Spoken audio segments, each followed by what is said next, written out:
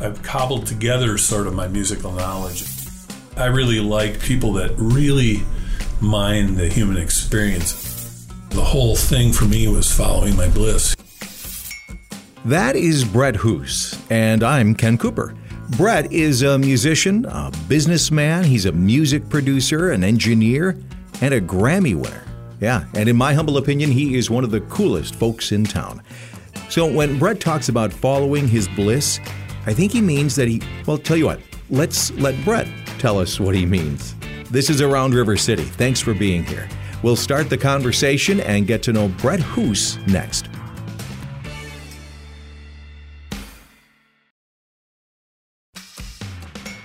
This is Around River City. It's the podcast about the people that make this such a cool place to live. I'm Ken Cooper. You can go to AroundRiverCity.com, by the way, for all kinds of fun and useful information about things that are going on right here in this area. You can also subscribe to the podcast, and you'll never miss a show. So let's get right into the conversation with Brett Hoos. Well, my name is Brett Hoos, and I own Sound Stations Audio Productions. We produce audio solutions and video solutions for communications, marketing, and music professionals in La Crosse and around the area. We're mobile, so we do a lot of that for people. And we're on the south end of La Crosse in the AVS Group building. That it sounds so business-like, but this is way more than a business. I mean, we're sitting here in this room with some very high-tech recording equipment, keyboards, guitars, mic cords. This is an artistic creating space, isn't it? It is. I mean, for me, I wanted it to be able to make it quick and easy for me when I sit down to do my stuff, but also for customers, so when they come in, that I can quickly move to what they need me to do because, time is money, that kind of thing. But I wanted it to be as comfortable as possible. My wife has had something to do with that because I could be oblivious to anything on walls or anything like that, So you creative types, you get to be oblivious to things. Sometimes we are. But when it comes to interfacing with technology, as you can imagine, and I'm sure you experience all the time, it can be maddening because it forces you over to your left side of your brain when you really don't want to be over there. Right. Right. Well, but that's kind of I find that structured constraint can actually sort of inspire creativity because it's, okay, now I have to create something, but it must be within this 30 or 60 second time frame, and it forces you to be even more creative. That's true because sometimes you have 2 hours, and within 2 hours, you're thinking, I'm just going to start and see where I get. Especially when I get a commission for a soundtrack for a video or something like that, then you're always looking for that adjective that describes what they want, and that deadline forces you to get to it and get cut through the thing, get to it. Whereas when I'm working on a project where it's mine and whenever I finish it. There can be any number of reasons to slow down and put it off, and right. Usually there are. So yeah, those deadlines, they come in handy for creative people, don't they? They do. I mean, because most of the time they're content with living on that side, the right side of the brain, I believe. Yeah. And, the left side is sort of burdensome. It has to do with budgets, time constraints, delivery, follow through, all those things that require organized. Yeah. Let's not talk about that. I want to talk about music and how you came to be such a big part, I think, of the creation of music in this area. What's your musical background? Did you grow up in a musical family, or? Well, my sister was a vocal major at Lawrence University in Appleton, and my aunt also studied there, and so I was exposed to a lot of the music from not only the sacred side of it because of the churches that they sang in, but musical theater. Both of them were really involved in that. My sister got me involved in a musical theater production in Neenah, Wisconsin. So how old were you at this time? About 14. Okay. And I had some guitar lessons, but I really didn't, I was busy with sports. I was really into playing basketball. Neenah's known in the state for its basketball programs, and that was a big deal. But she convinced me that the summer play needed some more young men to play for The Sound of Music. And So I said, well, as long as you don't tell my friends, I said, I'll do it because they'll never know. They're not coming to the play. So that's how I started. And then when I came to UW La Crosse, after transferring from a school in Indiana, I came up here and I had started writing music up at the university's field station at Pigeon Lake. I was taking some summer courses for 3 weeks. I think it was the first time I really had a chance to be that quiet and that peaceful in solitude where you don't have things going on around you all the time. And I discovered that things were coming out of me, and I would take my neighbor's guitar out on the dock and I started scribbling and started to find that brought me a lot of joy. And still does. It's cheaper than psychiatry, I believe. Well, maybe it isn't as I look around in here. I don't know. There's a lot of expensive psychological treatment that I see here. So guitar was your first instrument? It was, and I played our piano at home. I would put on some jazz records and try and play along with them. And my mother really tried to get me to take some piano lessons, and I would have, but my dad didn't think that was a great idea. He, for some reason, I don't know, I think he looked at the jazz scene, Bill Evans and Miles, and the troubles they had and the lifestyles they led. And I think he felt like, I don't think that lifestyle is what you should be aspiring to. Yeah. But he, later on, totally was supportive because he could see that it was just going to happen, and it was either get on board or we're going to be fighting, Right. I think as we've gotten, maybe our society has gotten a little bit more realistic. I think we've realized that those troubles that those artists went through happened in every segment of the music industry, the acting industry, and life in general. I think if you're going to get into those problems, you're probably going to get into them. Yeah. I really think I know so many musicians who are totally no problems with any of that stuff, and they're just so focused. And so, do you remember the first song you wrote? Oh, I do. Absolutely, I do. Yeah? Yeah, and it was scribbled on an envelope at Pigeon Lake on the dock, and the next morning I woke up and I didn't really remember that experience. I mean, it was almost like it just sort of came through me, and that was the first time I experienced it. It was very much like how it felt when you were in the zone playing sports, when I was playing basketball. So when I woke up the next day, it was like the noon hour. We had a break, and I went back to the cabin, and on the dresser that was across from my bunk, I found the envelope, and I went, oh man, that happened. And when I listened to it, because I had recorded it on a little portable cassette deck, at least at that point I had some sense that, to work with it, you need to be able to evaluate it and stuff. So that's sort of was how my approach was when I started writing songs. Then I realized the same things that you do discipline in sports or in dance or symphony or whatever people do, that those discipline things apply. It really is all about, evaluate, practice, get training, get coaching, mentoring, whatever you have to do, get as much of it as you can. And if you do it once, you probably can do it again, and probably you're going to get better at it, because that was my experience growing up with sports.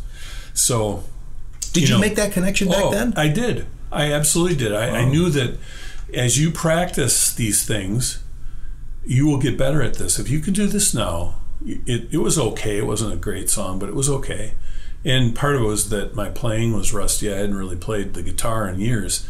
And I started taking piano lessons after that, after I came back from that experience. My roommate at the time, who's still a great friend of mine and who actually himself just started writing songs again after having a long hiatus, told me that when I came back from that experience where we were backpacking in the national forest in the wilderness areas in northern Wisconsin, we were up on Lake Superior on Stockton Island for a week, and he said when I came back from that I was different, and I know that that's true.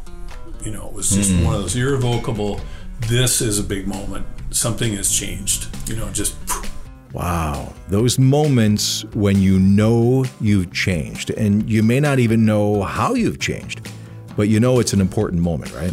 The key is to pay attention to those moments, which is where we'll pick up the story with Brett in just a bit. This is Around River City.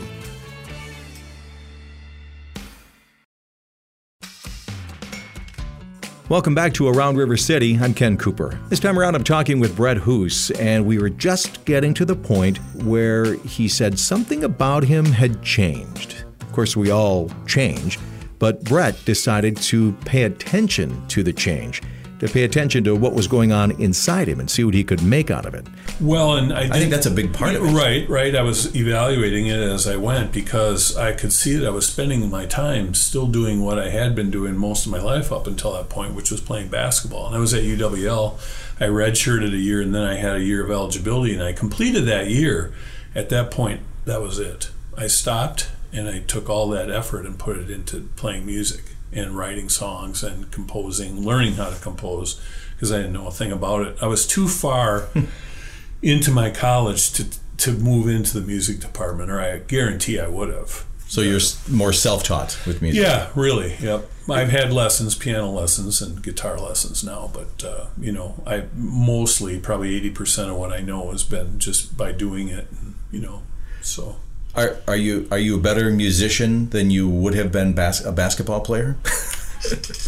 No, actually, I think because I had all of the fundamental training and all of the practice, I think I didn't get that in music. Okay. So it's a stumbling block. You do things in the way you learn because you don't always know what things to be practicing. I was taught early on in sports how to practice. I didn't get that in music per se. I did get some of it later, and that's been really helpful. And so I've cobbled together sort of my musical knowledge in a way that works, but it would be, and I will probably pick up lessons again, because as I work on more of my own material, I'm making more time for that as I go along too. Not that the world is waiting for it, but it's you can't not do it if it's right in you. You just I never used to understand the process. I think I know a lot of artists have said this. I never understood the philosophy of it's about the process, not the result.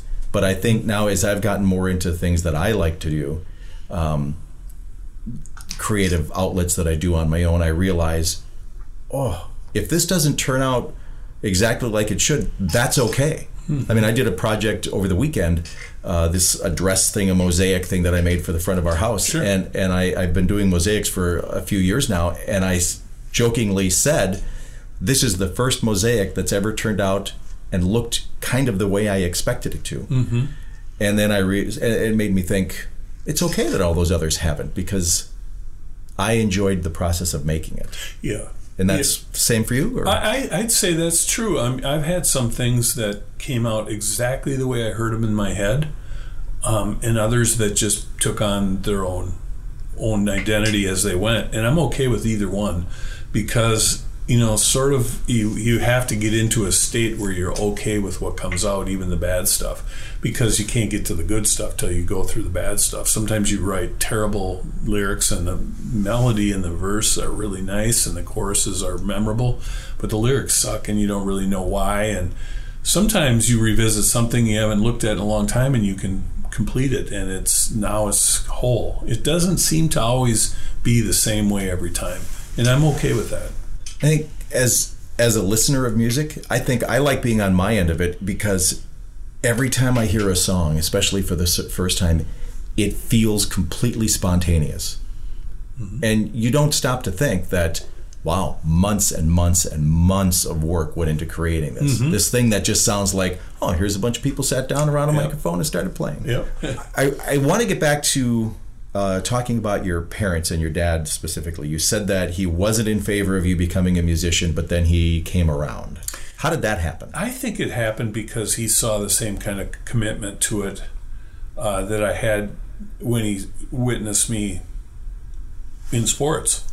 He saw that I was committed to it and I was focused on it, and I was doing the business of it, which I think that's what convinced him. I was making a good living, and I got more and more into it. I was on the road after college for about a year and a half with a guy playing different venues, and I decided I didn't want that life per se unless I was doing original music, because doing cover tunes, although we all learn them, we love them, it's how you find your way into music often, but it was really the self-expression that I was looking for. So I decided that I would get a job, a traditional job, and then work on my music and my studio chops on the side, which is what I ended up doing. And it turned out to be the right thing for me, because again, I don't mind traveling and performing, but if I'm going to do that, I want it to be something that's, original and new, bringing something to the table that's not revisited. There's a place for that, and there's a lot of musicians who do that, and I have no problem with that. I've done it for years, and I enjoyed that, but the long term, the idea of how I wanted my life to proceed was more about having the ability to work on my own material regardless of whether it was successful commercially or not, because it seemed to be a way to understand my life and the world around me better. So you didn't need to be famous. You weren't trying to get famous or trying to get rich through music. I think what was driving me was the wanting to communicate my thoughts and my ideas and my experiences. And if that meant people were flocking to my music, great. If not, I'm still doing it now even. I mean, I really like people like Jackson Browne and people that really mind the human experience in a way that there's a time and a place for fun and dance and everything else, but there's also a time in which you read a James Joyce or a William Faulkner, or you listen to a great songwriter, get inside an experience of life that really moves you. And so I needed to do that for myself, and I figured, well, if people like it, great. If they don't, that's right. Well, a perfect lyric or a perfect line, you can find yourself saying, "That's it. That's what I've been feeling. That's what I've been. That's what I've been trying to tell you for all these years. That's how I feel." Yeah. And they said it in 11 words. And they may have not even been talking about the same thing that you think they are, and that's okay, because whatever they bring to your life. As a writer, as an artist, a musician, entertainer, whether it's comedy, music, photography, paint, is if that brings some richness and joy into your life and some connectedness to the experience other people are having too, that's all that matters, Richness, joy, and connectedness. Yeah, I would like more of all of those, please. This is Around River City. I'm Ken Cooper. Head over to AroundRiverCity.com and you'll find more great conversations and updates on events, businesses, and a lot more. AroundRiverCity.com. Brett Hoos has made a very successful business out of his passions for music and creativity. That would be enough for anyone, right? But those passions have also given Brett something else that I think is very, very cool. A Grammy Award. Yeah, that's next on Around River City.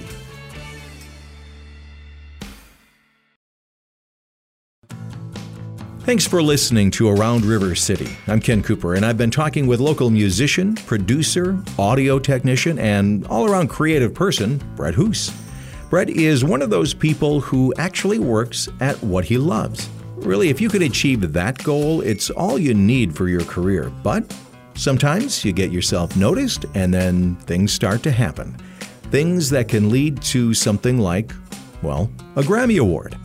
So it must have been 2004 early. My friend Michael Von Muchow, who has a studio in town, Actual Sound Studios, was working with Bill Miller and producing and recording his Cedar Dream song record, and he called me up and asked me if I'd be willing to master it. And that's what ended up happening here. And then in about December of that year, my friend Terry Nerva, who everybody around the area is probably familiar with him and his drumming, who's Bill Miller's percussion player and drummer, called me up and said, "You remember the record for Bill that you mastered?" And I said, "Oh yeah." He goes, "It got nominated for a Grammy." And I go, "You're kidding me." And I said, "Wow, that's cool. Well, that's awesome. Okay, well, I'll talk to you later." And I hung up. And then I called him back and said, "Don't we need to celebrate or something?" So we went down to a local establishment in town and met and had a beer or two. And then he said, "We should call Bill and see if we can get tickets." And I said, "Well, yeah, you should. You deal with Bill more than I do, so why don't you do that?" Because I see Bill when he comes in, but he's got his team of really close people he sees all the time. I see him occasionally here or there. We watch a Packer game together or something with some other folks. But he did that, and he said, Bill said, "Yeah, I think we can do that. You guys might have to pay for your own tickets, though, because I don't really know how that works." So he found out all the particulars, and sure enough, we bought our tickets to the event and the after party and everything else. And he actually, Bill's management team wasn't going to use the parties for the the nomination party, which happened on Saturday night. Then the Grammys were on Sunday. And so we went to the nomination party, and that was at the Science Building at USC campus, I believe it was. And I ran into some people I had. It's not where I would expect a big Hollywood party to be. Big atrium with a big area for the food and everything. Okay. And it had AV. It was really a good place to have that party. But it's a small group of people. It's mostly the nominating committees and the artists and stuff, and a lot of the technical people were there. I ran into some people who are actually my heroes in the music industry. I mean, people like Ed Cherney, who's recorded and mixed and produced Jackson Browne and the Rolling Stones and Jan Arden and so on and so on. He worked in Chicago with the great legendary Bruce Swedien, who started in Minneapolis and ended up in LA and did Thriller with Michael Jackson. Wow. So he was his protege. Okay. Ed was Bruce Swedien's protege, and I recognized him from the media stuff, and he was standing next to me, and I introduced myself to him. We talked for an hour. And when I told him where I was from, he just started laughing, almost uncontrollably. And he goes, "Is that one street there with all the bars still there?" And I said, "You mean like 3rd Street?" He goes, "I don't know. I just remember John's Bar." I said, "That's funny you said that because it's still there." And I said, "How do you know about this?" He goes, "Well, I grew up in the Chicago area. That's how I hooked up with Bruce Swedien before he moved to L.A." And he goes, "And then I went to UW Whitewater for a while, and we used to come up to La Crosse, and I don't want to tell you any more stories than that." And I said, "You don't have to." I said, "I probably was in the same parties you were then." Wow. So that was small world. That was really fascinating. I mean, here's this connection, and I've since communicated with him, especially when I was re-gearing my studio, about gear and what he thought of it. And he texted me back immediately. I just reminded him the reference. I'm from La Crosse, remember? And he knew who I was, and he was very, very cool. And I ran into Bob Ludwig, who's probably the preeminent mastering engineer in the world. He's done everything, and I met him when the woman who's now my wife, Ariane Leiden's project, she asked me when we finished it, if you could go to any mastering engineer in the world, where would you go? Because she had a sponsor who was going to pay for this. And I said, well, I'd go see Bob Ludwig in Portland, Maine. She set it up and then asked me if I wanted to go, and I went, and that was an unbelievable experience. We sat in the room while he did the work, and we talked, and he took phone calls from people whose names I'm familiar with. So it's led to these amazing things. And he was at the nominating party, and I said hello to him again. And he asked me, what are you doing here? And I said, well, I told him I had mastered this record. And he goes, well, apparently you were paying attention when you were in, And I said, I don't know how all this works. And he goes, that's usually how it works. You don't know how all this happens. It just started to happen. But I feel grateful that my friend Mike Von Muchow felt comfortable bringing the project for me to buff and polish, really, because he had spent a ton of time producing it and recording it, and it was all done in La Crosse. So it was, it's a tremendous feeling of, brotherhood, among the community of people that are here. There's a lot of really talented people here. Yeah, there really are. And I plan to talk to all of you, by the way, so watch out for that email, okay? And for this time, I've got to say thank you to my friend Brett Hoos. What a great conversation. Local musician, local producer, and like I said, one of the great people here in our community. You can find all of the Around River City podcasts at AroundRiverCity.com. In fact, you can subscribe to the show, and you'll be notified every time we've got something new. I'm Ken Cooper. Thanks for listening to Around River City.